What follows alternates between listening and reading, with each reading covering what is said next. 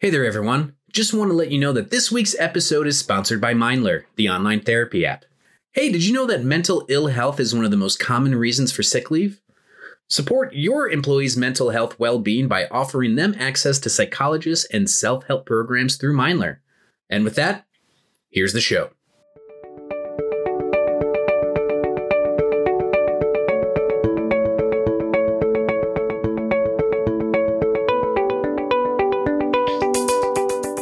From HRGrapevine.com, it's the HR Grapevine podcast. Hi there, everyone. Erik Niewiarowski, host of the pod.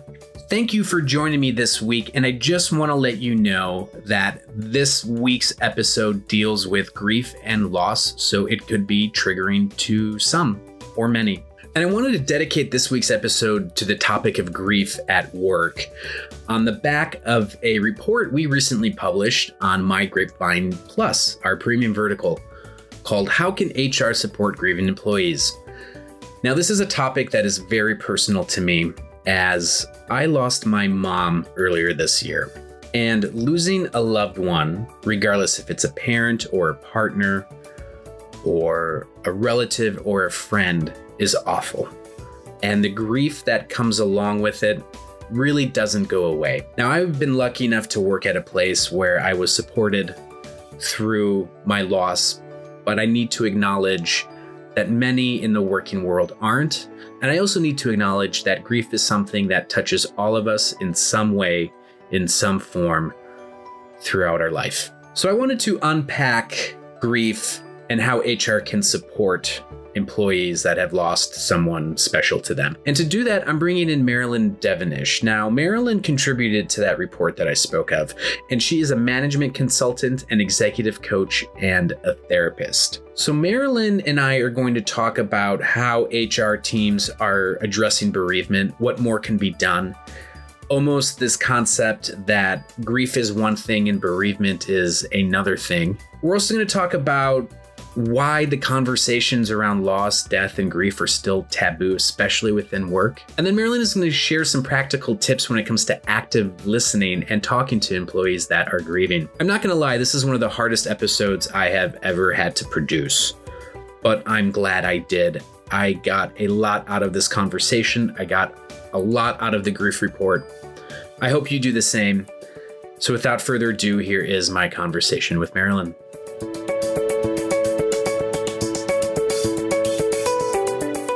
Thank you so much, Erik, for the invitation. My name is Marilyn Devonish. I've been a management consultant since 2003. Very strangely, a remote working specialist, so going into organizations to implement remote, smart and flexible working policy and strategy. And I've also been a coach and therapist for the last, 22 years now. And I'm an executive coach. So quite a wide range of things, but I do love a bit of variety. So the reason I wanted to have you on the podcast, you recently led some brilliant insights into a long form report we posted on My Grapevine Plus regarding grief. So I lost my mom very recently, suddenly. It was a January morning. Everything was fine. And then you get that phone call, right? That just absolutely flips your world. So I lost my mom, and I was lucky enough to work for a place that supported me in an amazing way. At no point did they ever say, well, when are you going to come back to work? But obviously, when you lose someone so important to you, work should not come to mind, right? It should not be a thing. And I think you get that reaction as a product of the organization you work for, right? Now, I know I'm lucky that I had a organization that supported me, not just with the messages of condolences or the flowers they sent. It was things that they did for me operationally, things like give me extra time off, give me extra sick days, the fact that I could take almost a month off of work and focus in on my family and me rather than work, right? Because at the end of the day, work's not important when you lose your mom or your dad or a partner or a child or anyone that matters to you. So how do HR teams address bereavement with policies? Like, what's the core bereavement policy for most workplaces? First of all, my condolences. So sorry to hear about your mum. And I absolutely, even just that little thing you said about them sending you flowers, That in of itself is just absolutely amazing. That just shows that everyone is thinking about you. And so that's a lovely gesture from the organization. And one of the first things I would say, and this is probably more speaking to the smaller organizations who maybe don't have a legal team or an HR team, is to actually have some kind of policy. The thing about bereavement, it's one of those, it's going to sound weird, but it's actually one of those gray areas, because legally speaking, it's not set in stone. Right. You can see some places they would recommend having 3 to 7 days. Other places, the edict is really up to 20 days. Mm-hmm. So it's one that's not actually set in stone. So I'd say having a policy is a good idea. Something, even if it's the starting point, because what that then ensures is consistency. Because let's say you were working in an organization and you happen to have a boss who is fantastic, who says, Erik, take the time you need. We've got it handled here. Do what you need to do. But in the department next door, if you don't have a policy and that manager is like, well, you've been to the funeral, get back to work. Right. So I'd say consistency is absolutely key, as much as you can, outlining what things mean, because there are different policies, for example, in terms of if someone is what they call a core, C-O-R-E, a core family member, and that can extend to like mother-in-law, for example, father-in-law, that sort of thing, or if it's more peripheral, because then there are different amounts of time that might be allocated to that. But if none of that is laid out and none of that is clear, it then comes down to someone's personal discretion. And now we are then at the mercy almost sometimes of someone's personality and what they think and what they feel and what they believe about bereavement. So I'd say have a policy, get things written down. And once you've done it, because sometimes it's like, oh, we've done it now, you review it. Now, ideally annually, but at least every 3 years, go back, revisit, and also sometimes take stats and metrics. What have you been finding? What's been happening? Because that would then maybe be reflected next time you update the policy. Yeah, great. Thank you for that. And especially outlining for SMEs, because at least in the UK, more people work for SMEs than they do for large companies. And if it's one thing I learned, everyone loses a loved one, right? It's like the worst club to be in, and everyone at some point joins it. So you said, this is the starting point. What more can be done? And I want to talk a bit outside of the lens of money. Like money obviously is huge. You don't want to lose time off of work, but sometimes it just can't, right? So what are some other things that business leaders, along with HR, because it's not just an HR thing, business leaders have to have buy-in. What are some other things that can be done around grief and bereavement? And I guess some question, you have a bereavement policy. That's one thing, right? I think bereavement as the immediate, right? What would you think of like a separate grief policy? Because grief doesn't end 6 days after the funeral. My mom's been gone 6 months and I miss her more today than I did before, right? So what do you think about that? Now, it's an interesting one, because one of the things that I often say to my clients about grief, because they will often apologize. They go, oh, I'm so sorry, because someone passed away, let's say a year ago. And I said, well, why are you apologizing? Because grief is one of those strange things. I often describe it like the ocean. If you've ever been hit by a wave out of nowhere, I remember we were in Barbados, we're all standing in the water. It was just completely calm, me and my sisters, and then suddenly out of the blue, this wave, and it literally knocked us over and threw us up the beach. Yeah. We were like, whoa. And so when I think back to that time, I was in my 20s, I'm now in my 50s, but I still remember it like it was yesterday. And I feel grief is sometimes like that. You can be like, okay, fine, I'm getting back into the swing, and then suddenly out of nowhere, and it could be a smell, a song, a quote, a saying. And so one of the interesting things about bereavement policy is oftentimes there's an assumption that once the funeral is over, that's it. Yeah. There's actually a wider policy should include things like settling of inheritance matters in the estate, dealing with family and siblings and that sort of thing. And I know that can sometimes take several years.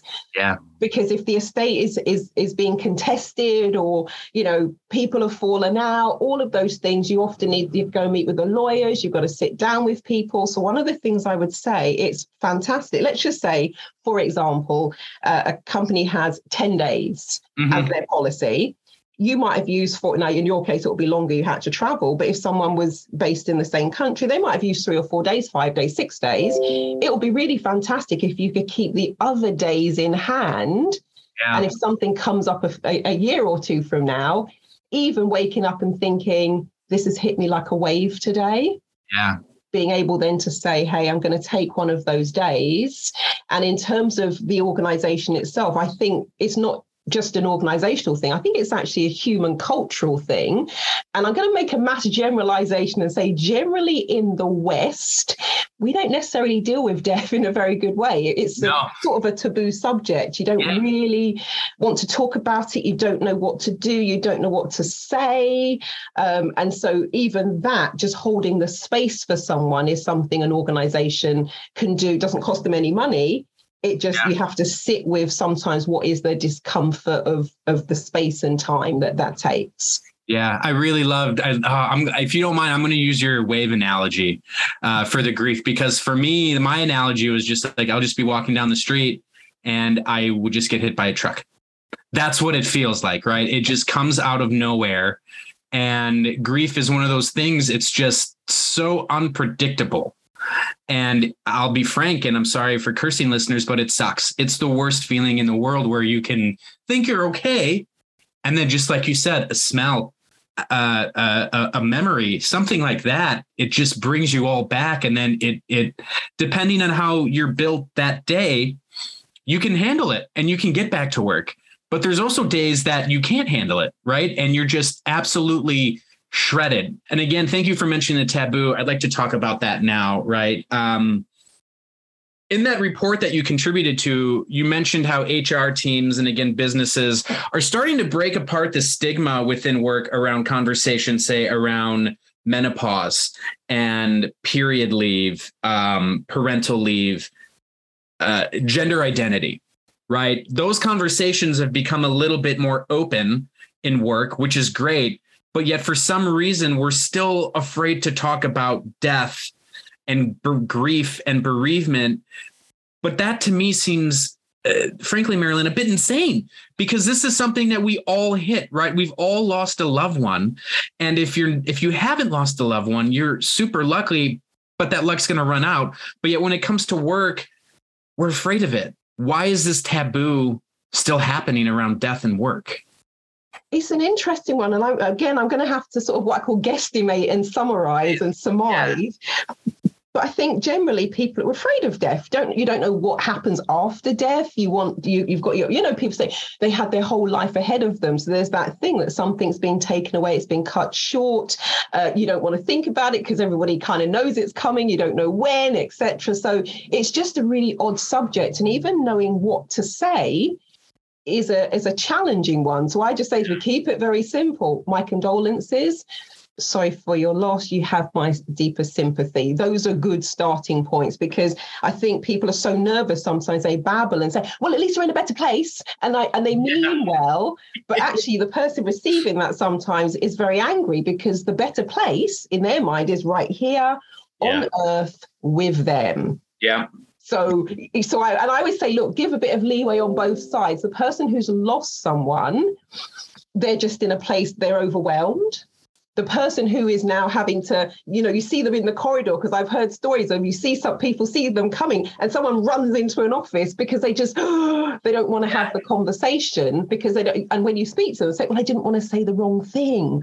I didn't know what to say. And so they feel that it's better just to avoid it. So I think there's just that whole thing around, and also the whole thing around emotions. Now, back in the day, in the 90s and early 2000s, emotional intelligence was one of the things I'd run workshops on a lot. Mm-hmm. Nowadays, I would say that in terms of holding the space for emotions, that's still not necessarily something people are comfortable with in the context of work. So let's just say someone starts crying.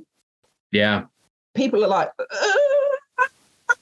there's a bit of a freak out because you sort of don't know what to do. And the natural reaction in the context of work is to quickly comfort someone and get them out of it. And it's like, actually, sometimes you've just got to be okay just to hold the space. And it feels uncomfortable.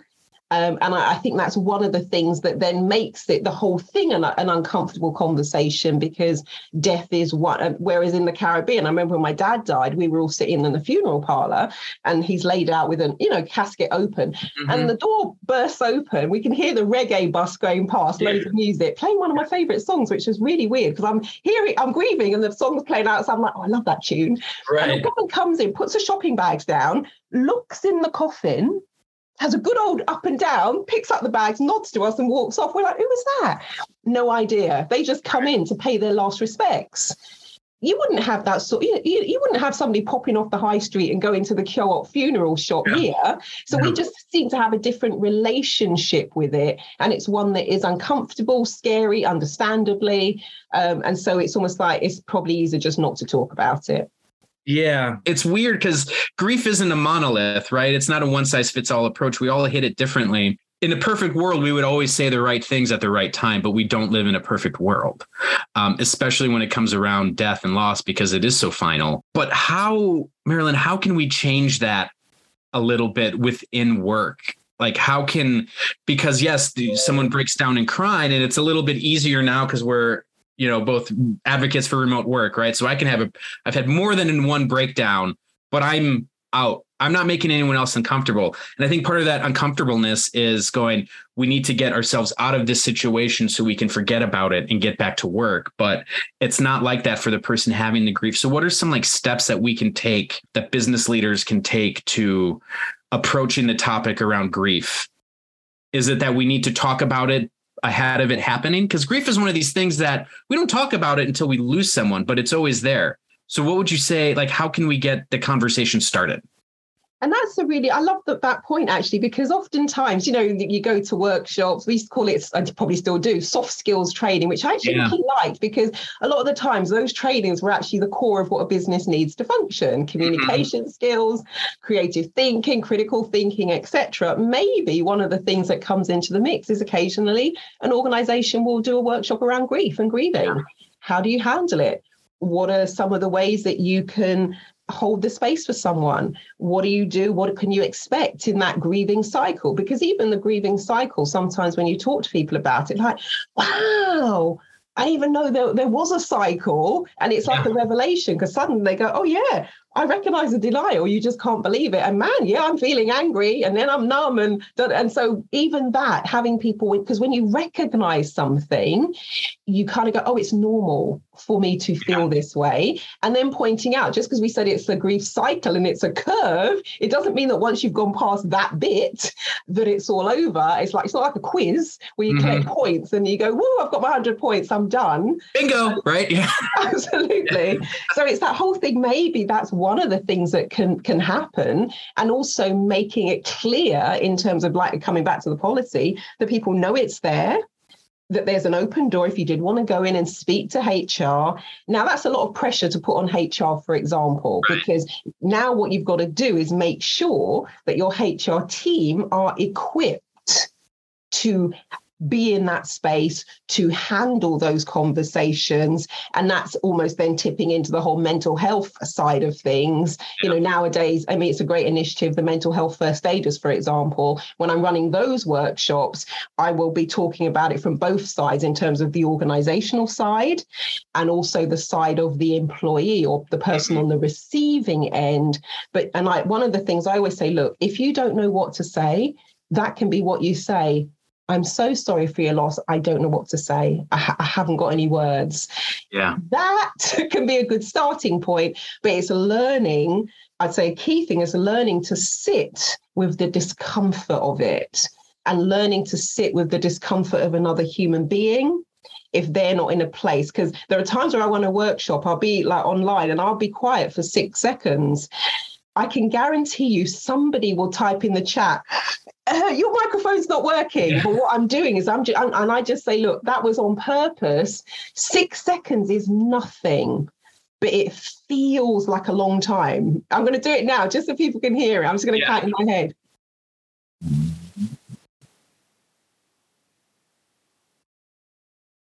Feels like a long time. I immediately wanted to say something a second into it, right? Exactly. Like, very uncomfortable. Very uncomfortable. And let's just say that someone in your position, you've got the emotions coming up. So you might be going, oh, I don't want to cry in the office. But now it's going to take you 25 seconds to take a breath, to compose yourself, to get your words out. The other person's got to be comfortable enough to sit in that space and hold the space for you. And that actually is quite tough if 6 seconds feels like, ah. Yeah. I think we will leave it at that. I love how you ended it with hold the space, because hold the space means so much more than holding the job open for someone while they're away. And I'm grateful when I think of my colleagues who held that space for me for a really long time. And they're still holding the space for me now, because some days you just have a day where it just doesn't matter. So Marilyn, thank you so much for the time today. I really appreciate it. Oh, thank you. It's my pleasure. Thanks for the invitation.